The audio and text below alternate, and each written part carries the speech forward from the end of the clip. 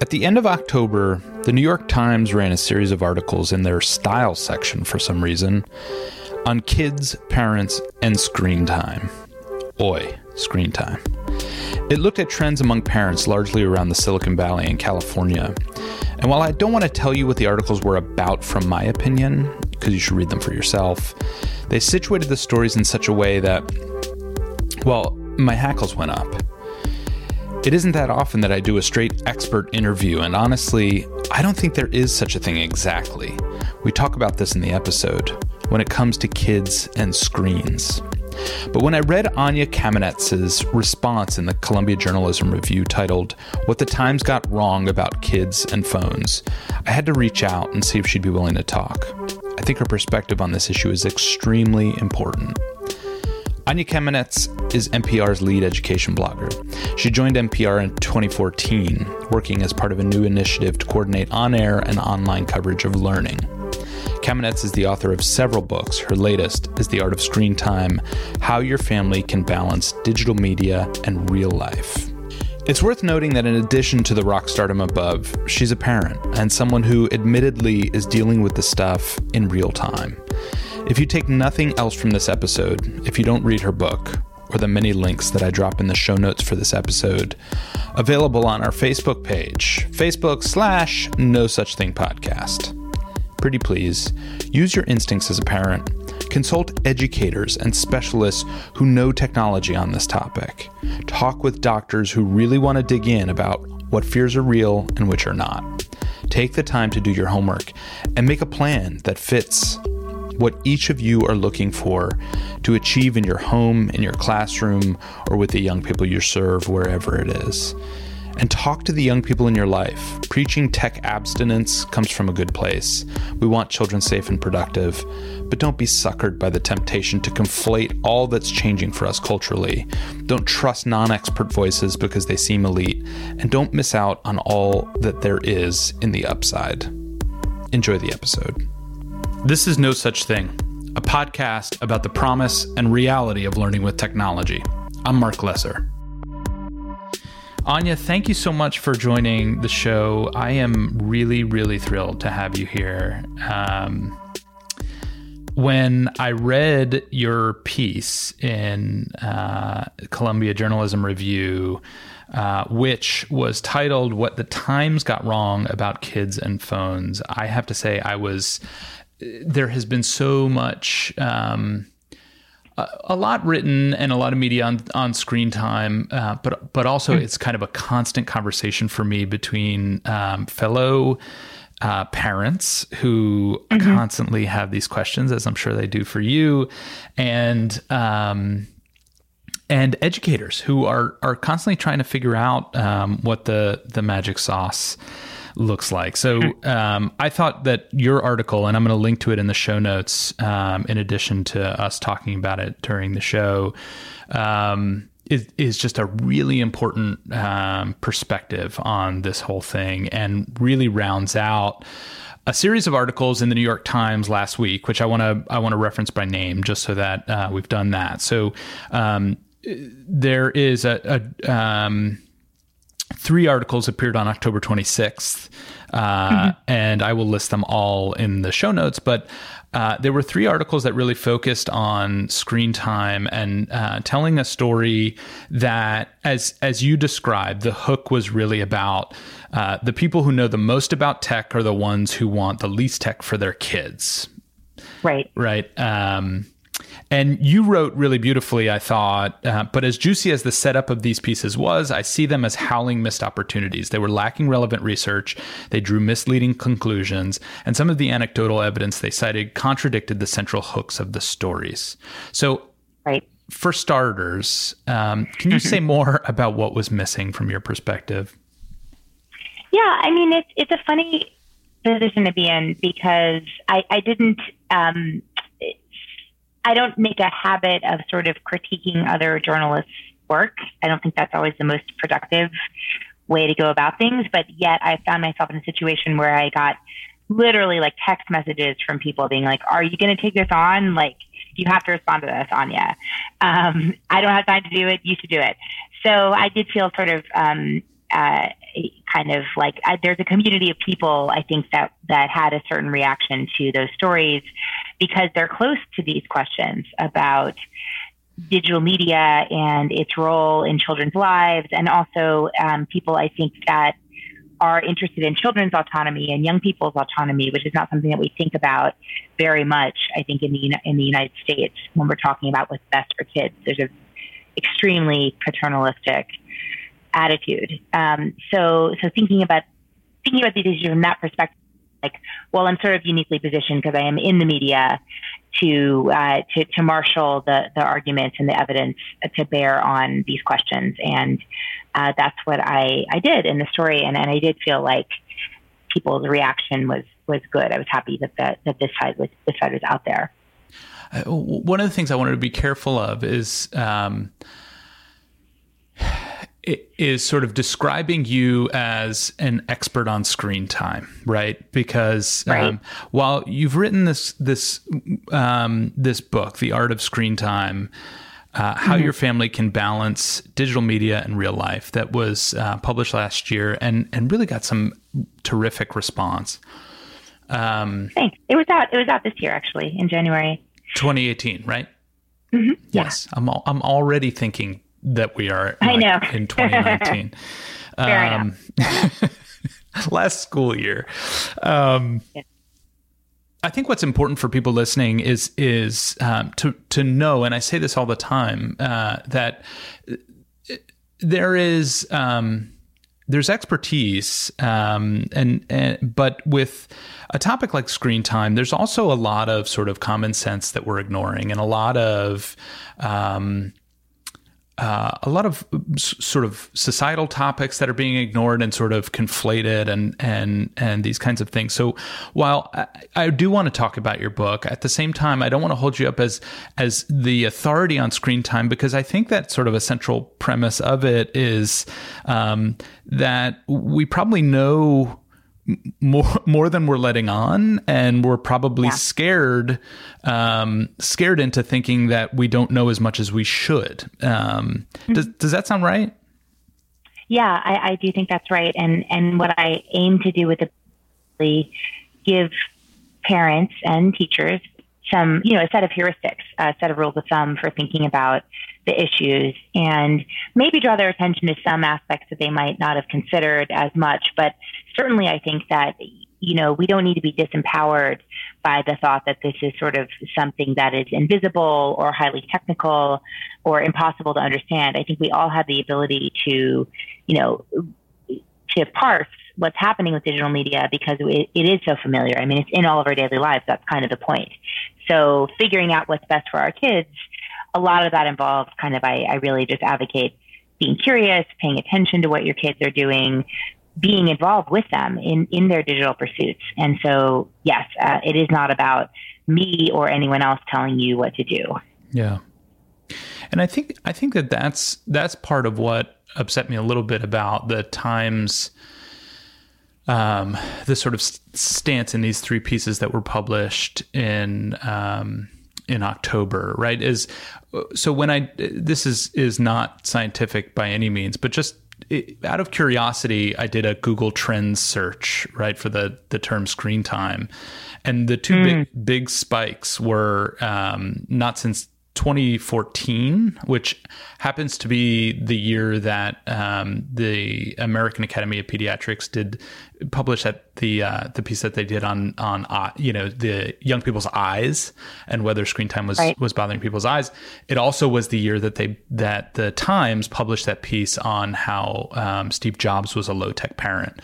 And then you flash forward to October this year, and again the message is kind of look at these well-educated Silicon Valley parents who know so much about the machine that they won't let their kids near it. And it was upsetting because it felt like it dropped so much dimension and so much nuance out of this conversation.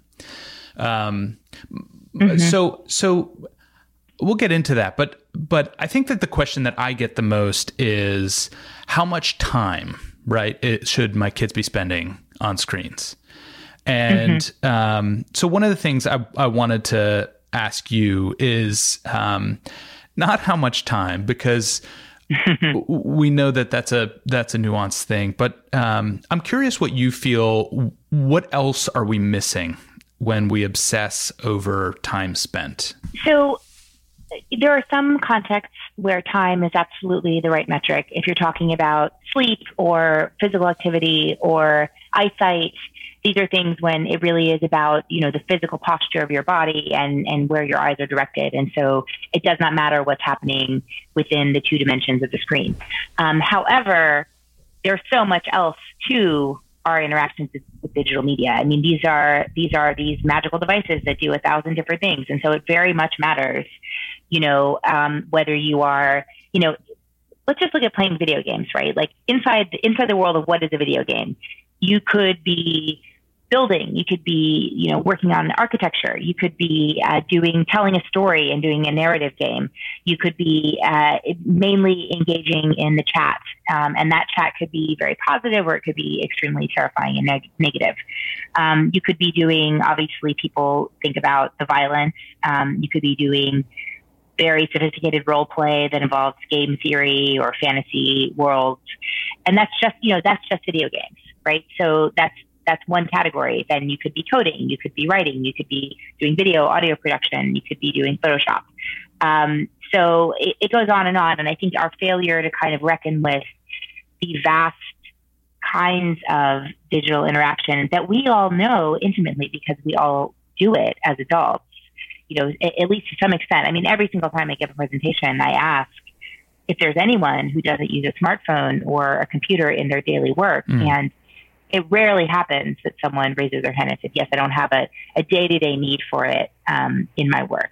Right. I've had like one chef. I've had a few, home healthcare aides and that type of thing. But really, if you're going to be a professional, if you're going to be an educated person, you're going to use digital media in a vast variety of ways. And that's what we're kind of not reckoning with when we talk about kids and the impact on them.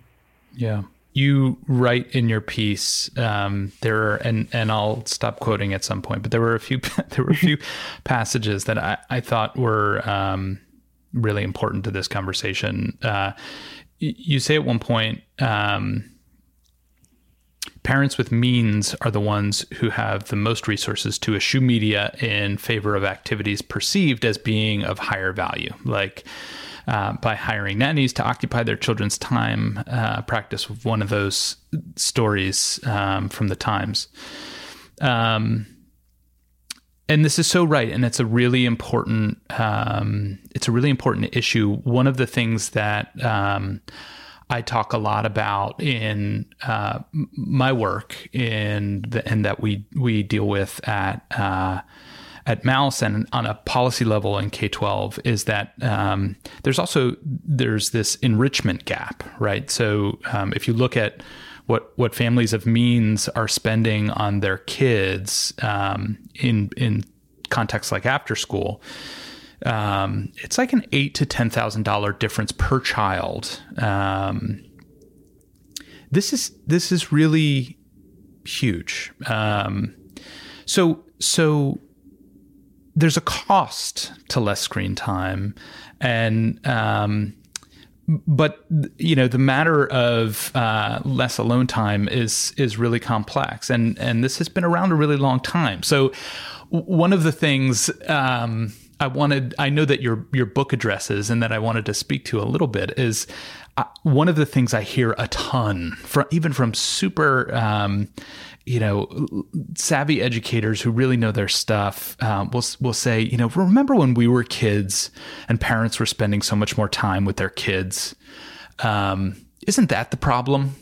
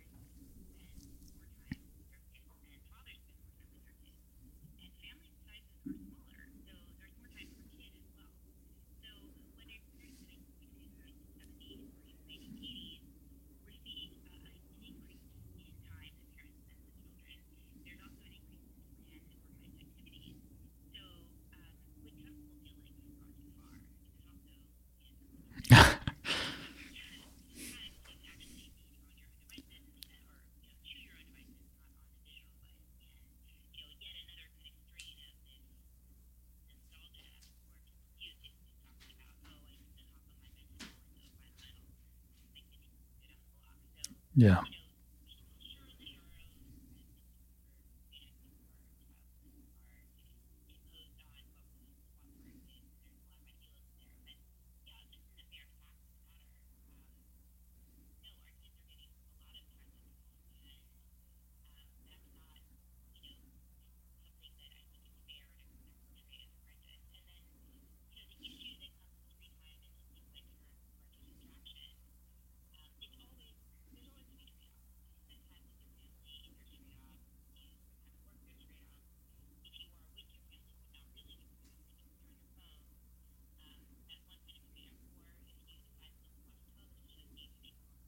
Mm-hmm.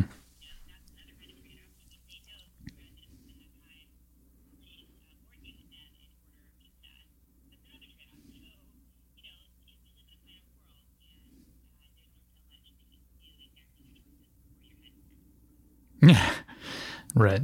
One of the things, the sort of, as I was preparing for our conversation, I was thinking a little bit about kind of the speed of technology, right? And I was trying to come up with an analogy, but it's almost like, I was thinking about Moore's Law. You remember that one? Right. And like the idea was that, what was it? That processor speeds in computers would double every 2 years. Right. Am I accurate on that? Yeah. And so my point in that, somebody can write in and give us all the links to Moore's Law that I just, where I broke the definition. But, my point to that is a lot of the parents that I talk to when we have, we have friends over and folks bring it up all the time. And I feel like people feel like their parenting skills, right? That there are a bunch of skills and competencies for us as parents that need to be doubling the way that technology is. You know what I mean? That there's a bunch of stuff out there that we don't know. What do you think? Do you think that our skills as parents need to be adapting as fast as technology is? Yes and no. I mean, obviously I wrote the book because I felt like we did need some kind of guidelines. And I was hoping that out there would be this vast undiscovered body of research and evidence that we could use to make decisions. I didn't really find that because I found instead that there's a lot of, first of all, the field is a little bit underfunded. And because technology is moving so fast, I mean, you can create a wonderful framework for a randomized controlled trial and follow people over 4 years, and then oops, 4 years later it's all of a sudden a completely different generation of technology.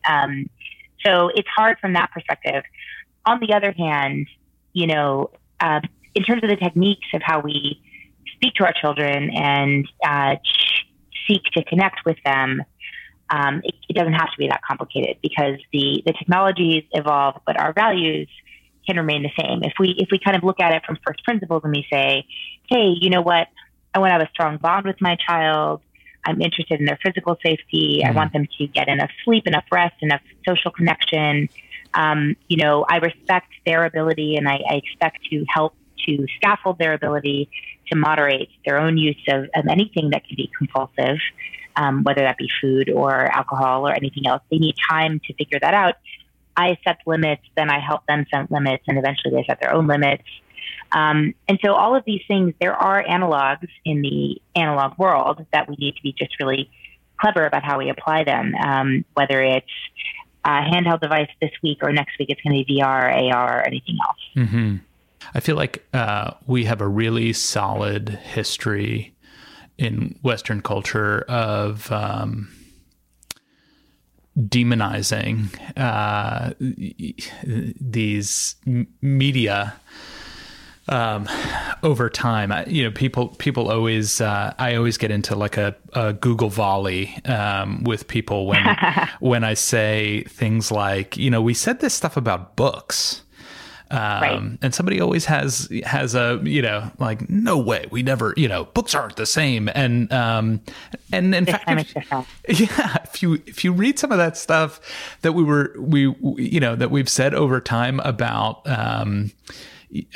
what happens when, young people are locking themselves in their room and reading who knows what.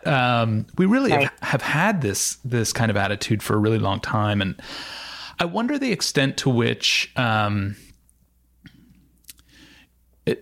are a lot of issues at play here, right?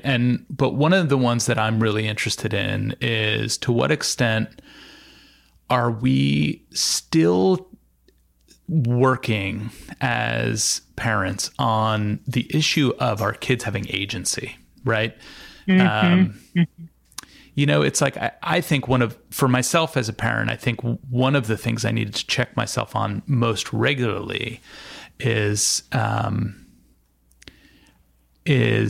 fact that all of these things present choices, right? It's no longer that there's one box in the middle of the living room and we're all sort of sharing the choice about what to consume. My kids are making choices all the time about what to consume. And I wonder to what extent you feel like a big part of this is about us coming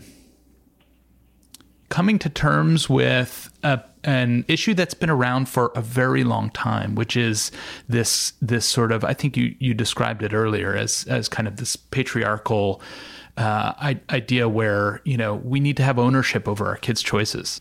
Yeah. I mean, I think the more that I delved into, and particularly the history of moral panics, which always tend to be about sort of teenage girls and their virtue, the more I saw that there is a pattern here. And, it doesn't mean that these concerns are to be dismissed out of hand. I mean, there's always balance on both sides. I was recently in a kind of email volley myself with a group of women that I'm on a list with. And one of them was kind of venting about, there was I guess a nude scandal at her kids' high school. So a lot of the boys were collecting images from a lot of the girls. And, and obviously this was a huge, she was very upset on behalf of the boys, on behalf of their parents, and had a lot of comments for the girls. And I was like, wait a minute, maybe this is empowering for them. And maybe it's not just, something that it doesn't have to be shameful.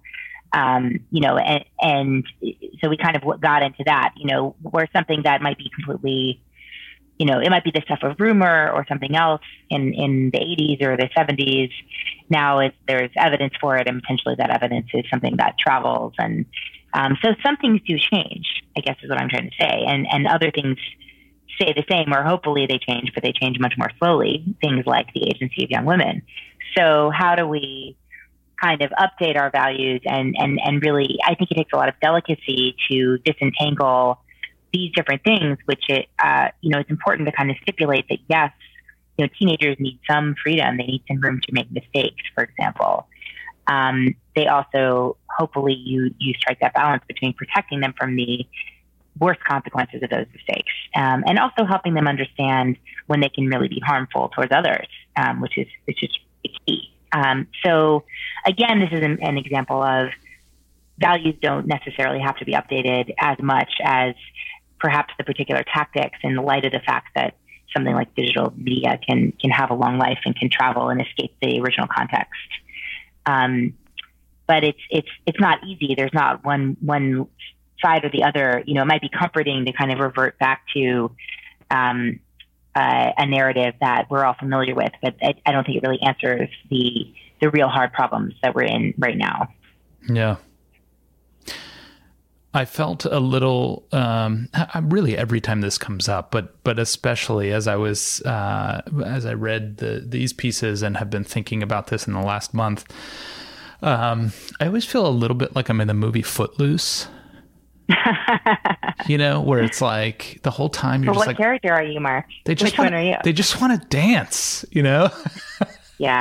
But, right. Yeah, the demonizing is a thing. And, but I do want to come back. I don't want to be irresponsible in the sense that, I don't want to paint a picture that is all is all, unicorns and rainbows. There are dangers, right? And so if you would, from the research you did for the book, especially, I wonder what kinds of things do you most regularly caution parents on? I went through the research and talked to dozens of experts, and I tried to rank it in my book on the dimensions of how much evidence do we have, and then how serious is the harm, right?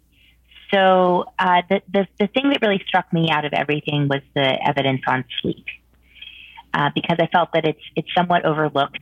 It's not necessarily the sexiest. Yeah, you said sleep, right? Sleep, yes, sleep. Yes. So with handheld devices in particular, but also with laptops, because they're close to our faces, there's light shining in our eyes. It pushes your sleep time later. It makes it harder to fall asleep, harder to sleep deeply, and you wake up more often at night, and you wake up earlier in the morning, but groggier and tired. Mm-hmm. And this is especially important for kids because, getting adequate sleep is hard anyway with all the schedules that kids have these days. And also sleep helps consolidate memories. It's important for cognitive development, and it can also contribute to a lot of behavioral issues and even psychological issues. A kid who is underslept is essentially kind of regressed developmentally. And they have a lot of trouble tolerating frustration, for example. Me too. As do we all. Yes, that's very true. It's very true. So I do harp on that a bit. I think obesity is a tricky one. We found that, there's a lot of correlational evidence coming from television watching.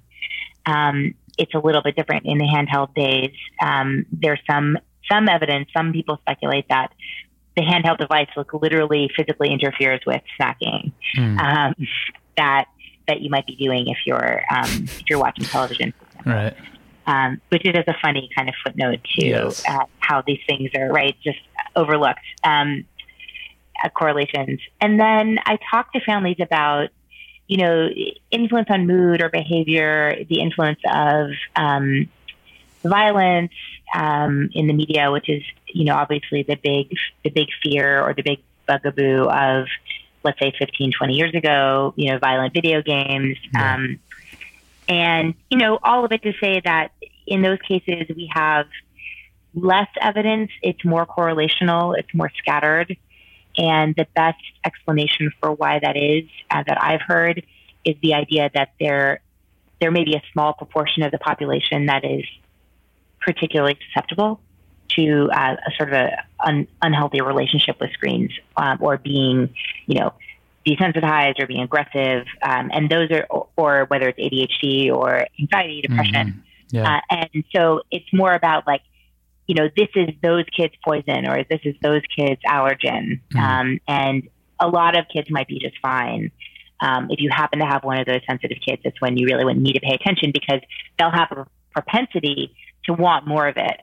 And yet they'll have a worse reaction to it.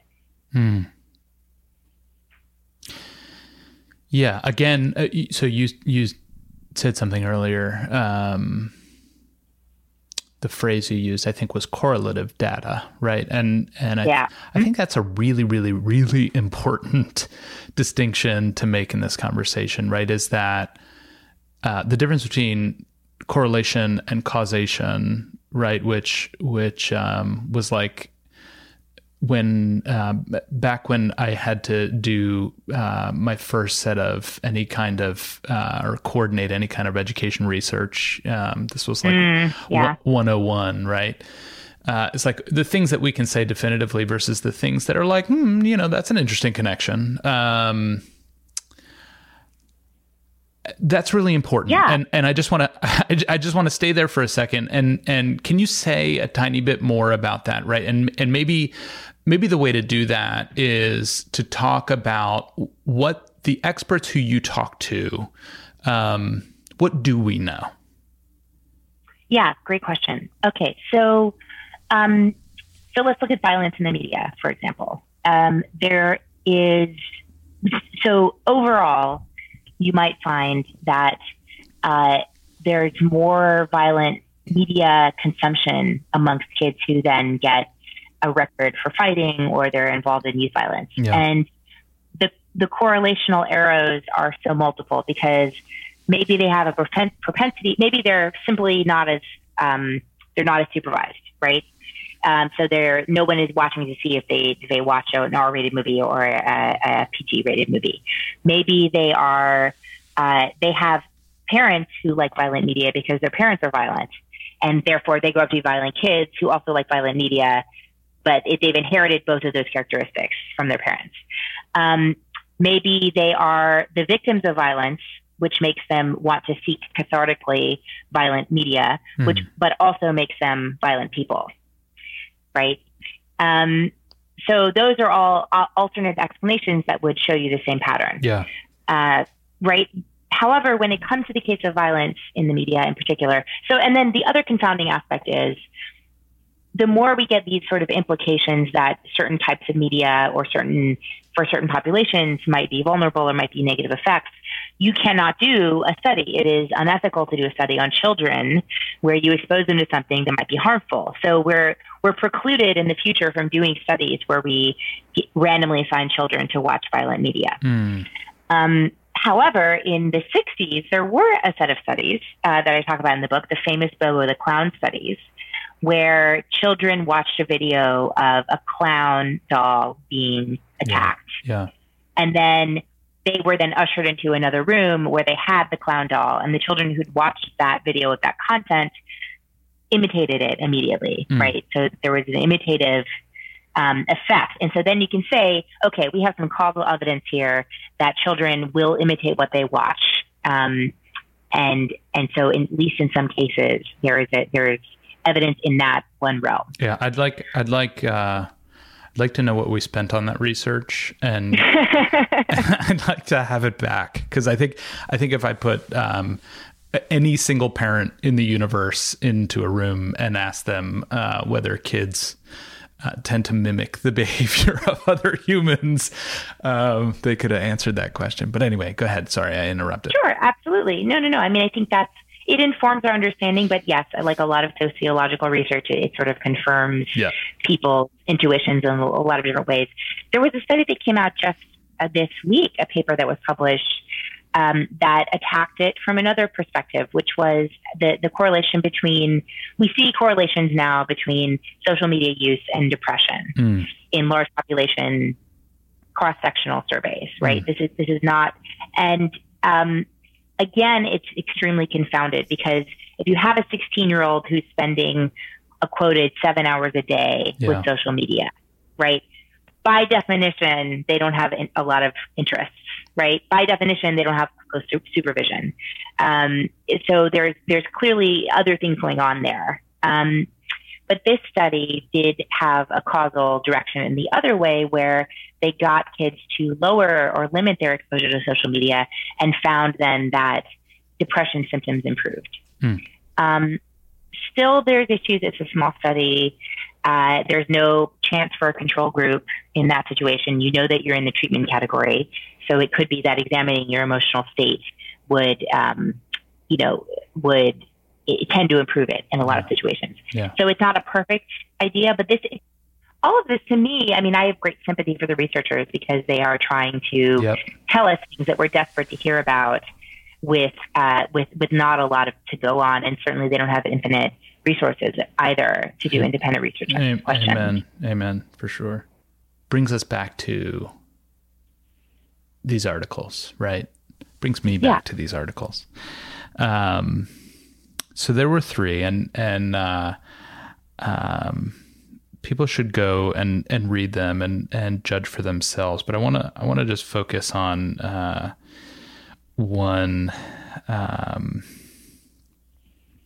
The title was A Dark Consensus About Screens and Kids Begins to Emerge in Silicon Valley. Right. And there was there were some amazing like quotes pulled from this thing, but I am convinced the devil lives in our phones. Right. And there were these kinds of things. here's my question: is why do I care about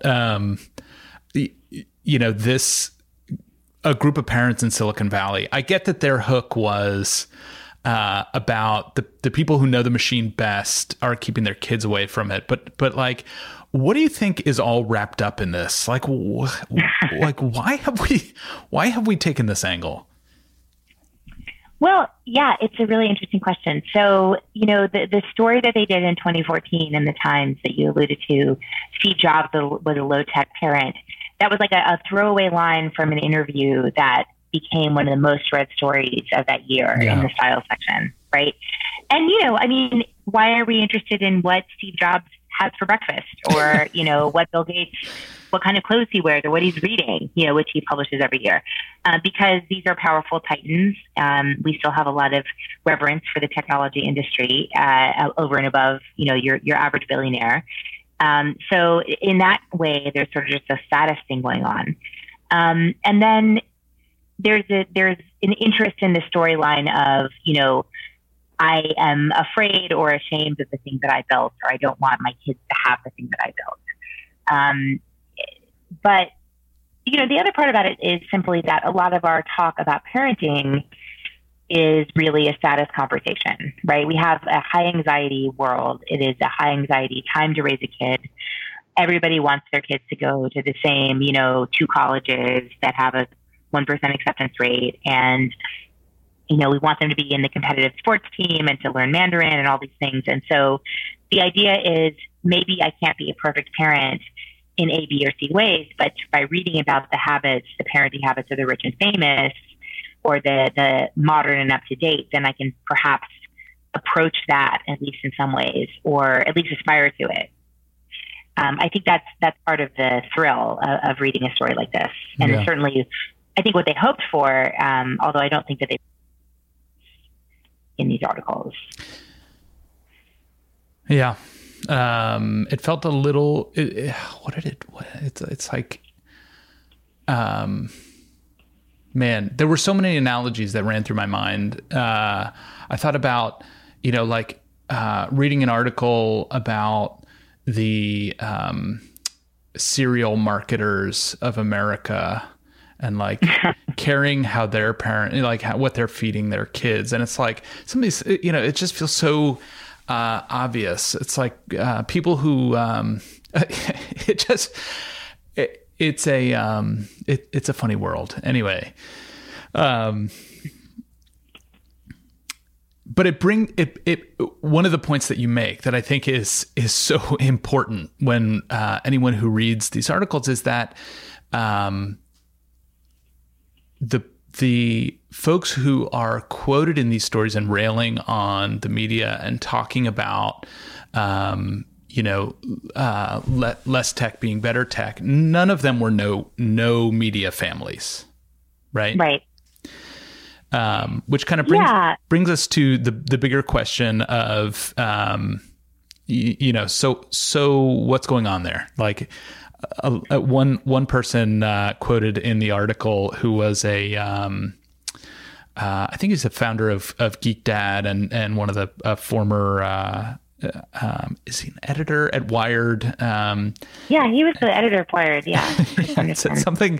I think he made a reference to screens being like crack cocaine, right? Which and then you made the good point that he his kids still get screens, which if it was crack cocaine, it probably wouldn't be the case. And I get what we're saying, but I wonder too how hyperbole is kind of keeping us from seeing.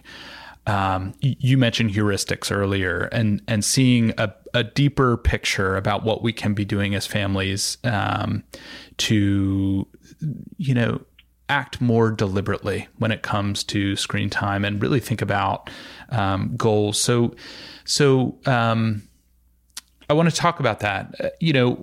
When for folks who are going to listen to this interview and maybe don't get to read the whole book, what are some of maybe you have provocative questions, or maybe they're heuristics, but a set of things for us to think about as families from the research you did for the book that you think gives us a sort of smarter lens on how we're thinking about this?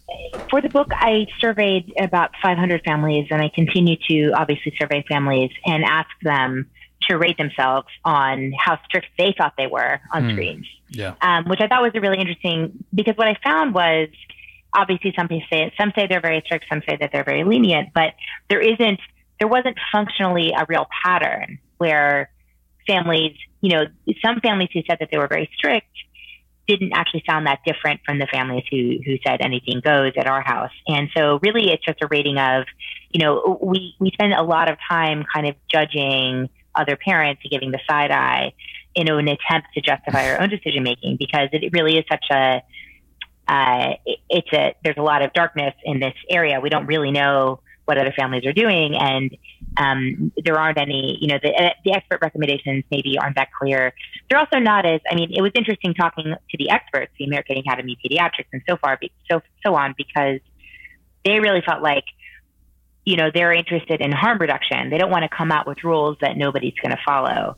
So they don't have the evidence that they would like to have, the evidence base for saying things like, we think that video chat, it sure seems like it's fine, but we don't really have strong evidence one way or the other to say that it's actually very different from, just watching a movie. So they're making guesses based on what they think and what they see. All of that to say that you don't need to invest a lot of time in in judging other parents' choices. I think the real judge of what's working is whether it's working for your kids. Yeah. And so what I try to get parents to look at when they ask me, obviously they ask me, is this enough, or is this too much? Is this a problem? Should I be doing this? And my answer is always like, tell me what your kid says. Is your kid, how are their grades? How is their sleep? How are their friendships? How is their outdoor time? Are they interested in homework? Are they interested in reading? Are there other things that they're willing to do? Is it a huge fight? Are you having meltdowns, on a daily basis, trying to get it away from them because it's the only thing they ever want to do? Yeah. And these are so you have to make a tailored solution for your own kid. It's not about how strict you are. You don't get points for being the parent who takes it away. It's all about kind of fostering that solution, because even if you have a system that's perfect when your kid's 4 years old, it's going to be completely different when they're 14 and they have their own phones and they have social media, and a totally different set of interests probably. So the only through line really is, how connected are you with your kid? How interested are you in what they're interested in? And can you connect with them over digital media and let it be something that's a conduit into family time instead of just things that you're doing, individually? Yeah, I have I think that's such good advice. I think there are some stories recently that give me some kind of interesting hope. And I think you mentioned hearing more from your kids and sort of trusting and making that a dialogue, as opposed to having to impose rules from the sort of classic parental stance. And I think that's so important. There was this big for EDU nerds, especially K-12 folks who follow the news. There was this story in Brooklyn in the past few days about a group of teens who walked out and protested at a Brooklyn high school that was using a digital platform that they argued was putting them in front of screens for too long and changing things about the school environment. I know you've been working on that story. Can you say a little bit about that? The reason that I think that it ties is not that we know everything about this story, because it's sort of it's still unfolding a little bit. But what I think is important for us to note is that oftentimes we think we're making the best decisions for our kids and not realizing that young people are invested too and have a voice and are organized around some of these topics in ways that we don't give them enough credit for. So I'm curious what you've been hearing about this story. Yeah, thanks for asking. It's a really interesting developing topic. So personalized learning is probably the biggest ed tech trend right now. Yeah. You know, the idea, and ironically, obviously the idea is giving students more voice and choice ultimately, as well as allowing them to learn at their own pace. Yeah.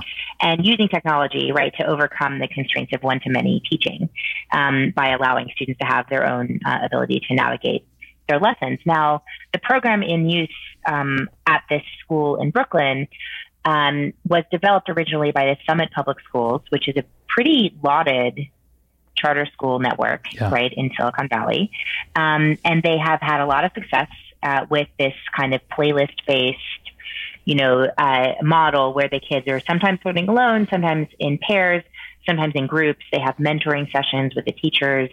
And it's not a standalone park the kids in front of a computer program. Yeah. But the software model that they developed in-house was then kind of picked up with a lot of enthusiasm, worked on by some Facebook engineers who eventually left Facebook to go over to the Chan Zuckerberg Initiative, build this platform called Summit Learning, and then eventually make it available to schools around the country, including training, including support, all for free, which, so far so good.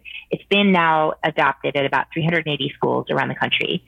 And it has drawn similar protests, Mark, in many different states, certainly not the majority. But in a short period of time, there's already been a few schools that have dropped it or made it optional, and in districts as well, schools and districts. And so the objections of the kids in Brooklyn, I think it was notable in particular because it was a student-led protest. Yeah. But the objections of the kids in Brooklyn, basically, I'm parked in front of a computer all day. I miss learning from a teacher. There isn't enough, basically, support to make the curriculum clear to us.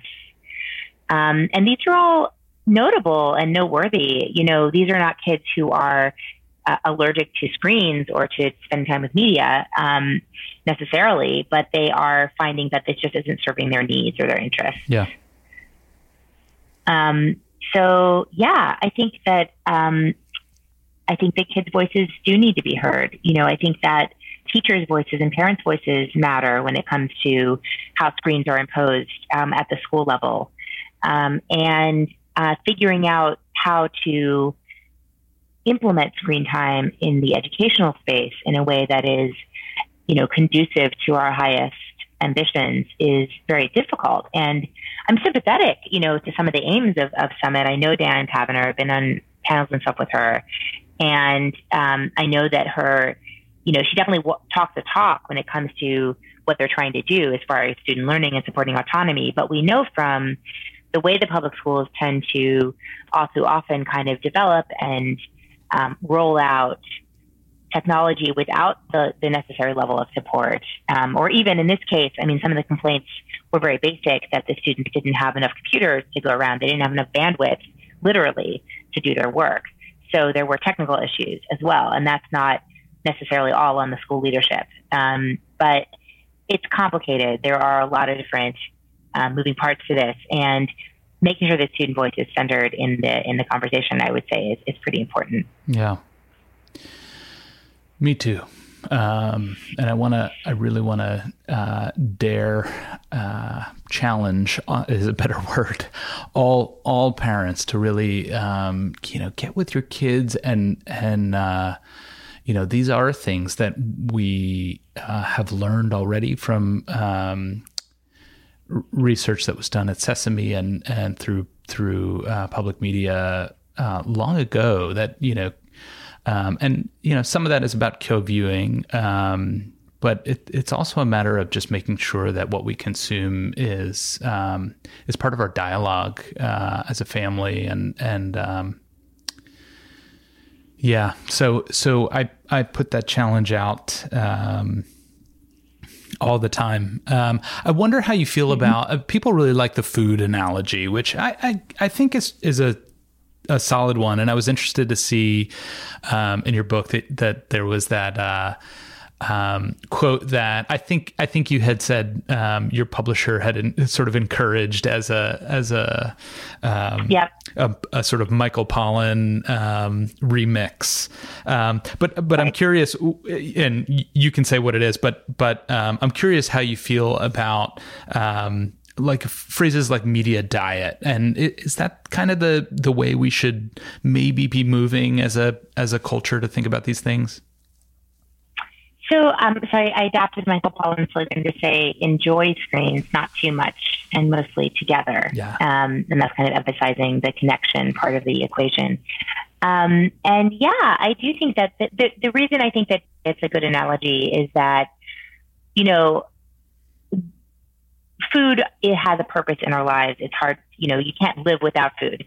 You can live without digital media for short periods of time, but it's certainly very integral to modern existence. And so that poses all kinds of issues. If you're someone who has compulsive issues with food, it's hard because you can't sober up from food. You have to have it in your life in some way, right? You have to figure out a healthy way of relating to it.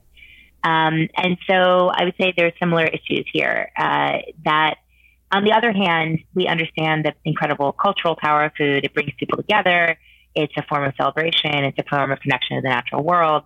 And by the same token, media can be incredibly celebratory. It can be incredibly hopeful. It can be incredibly creative. And by accentuating the positive and creating positive family rituals around both media and food, and also being models to our kids, we have a much better chance of inculcating these positive habits in our kids. Yeah. I think it's beautifully said. I have before we wind up, I want to be respectful of your time, and I know your own kids are due home any minute, so I don't want to keep you much longer. I have a story to pitch to you. I know you're not a publisher, but this is the story. I won't get to write, but maybe you will. I wonder if you're looking at all at creators on YouTube. And the reason I ask is because I get asked all the time. Actually, friends who are parents, I hear them sort of demonizing YouTube all the time. And when they hear or come to my house and they know that my son has some space to watch YouTube, they get really surprised by that. And one of the things I talk about all the time is that I think that one of the most fascinating things that's happening with user-generated content is that if you look at it, he's now 9, and we've been watching YouTube together for years, easily 6 years. And if you look at what's happened over the last 5 years or so, it really seems like YouTube creators are hip to the fact that a lot of kids my son's age are their audience, and they know they're watching with parents. And what I've found is a lot of the stuff my son is watching is actually great content, and it's better from a modeling perspective and what he's getting from it as far as behaviors and like what we want to put into the world. I think in a lot of cases, he's getting more from YouTube than he is, if we pop on one of the big networks. Are you thinking at all about that as a, I don't know if you guys are doing a lot of reporting at NPR or elsewhere on this, but man, I want to introduce some nuance into how people are thinking about. Among the things we demonize, YouTube is one of them, and I think that there's richness there. Well, I agree with you. I guess my response to that is I am engaged in talking with YouTube and thinking with them about, how they would like to promote digital well-being and think about it. And I also am aware of YouTube as a platform that children find accessible and inviting to them to learn about almost anything, as well as to contribute themselves, which I think is really important. And I wish that there were ways for more families to have the positive experiences that you're talking about. I don't think that YouTube, much less so than network television or even something like Netflix or even Amazon, it's not a set it and forget it type of deal. You do have to curate and you have to follow. Yes. And that's really important. And a lot of parents may not be up for that or really understand how. But yeah, I think that's, to me, it's an important space and it's important to talk about because we do want our kids to be able to partake in the affordances of these new worlds and not just turn them off. Yeah. Anya, I will confess that when I read your article in Columbia Journalism Review, it was an introduction for me to your work. I'm not a longtime fan, but I'm a new huge fan. Great. And it turned me onto the book, and I will say, just from what you just said about having conversations with folks like YouTube, I am so glad you're in the world doing this work and bringing this perspective. It is extremely important to me. It's really important to my family. I think it's also really important to the educators who listen to this podcast. So thank you for that. Sure. Thank you. Your book is called The Art of Screen Time: How Your Family Can Balance Digital Media and Real Life. Right. The article, What the Times Got Wrong About Kids and Phones, is in Columbia Journalism Review, and I'll link to both of those in the show notes. Anything else? Where can people find you and follow your work? You can find me on Twitter at Anya1Anya. You can find me at NPR. And my website, my personal website, actually, I should tell you about my newsletter, which is a tiny letter. So yes. tinyletter.com/Anya Cabinets, which I send out once a month, and it's always full of interesting stuff. Awesome. I will link to that as well in the show notes. Anya, thank you so much for joining and for the conversation. Thank you, Mark. For more info about advertising with us, charitable sponsorship, or if you have show ideas you want to share, find me on Twitter at @MALesser. The tracks in this podcast were produced by Leroy Tindy, a guest in episode 0, an Ithaca bomber, an engineer of digital things and fresh beats. Find him on SoundCloud at Air Tindy Beats. No Such Thing is produced by me, Mark Lesser, a learner like you, and our show notes can be found at nosuchthingpodcast.org. This show would not be possible without the support from the good people at Mouse, a national youth development nonprofit that believes in technology as a force for good. Find us online at mouse.org.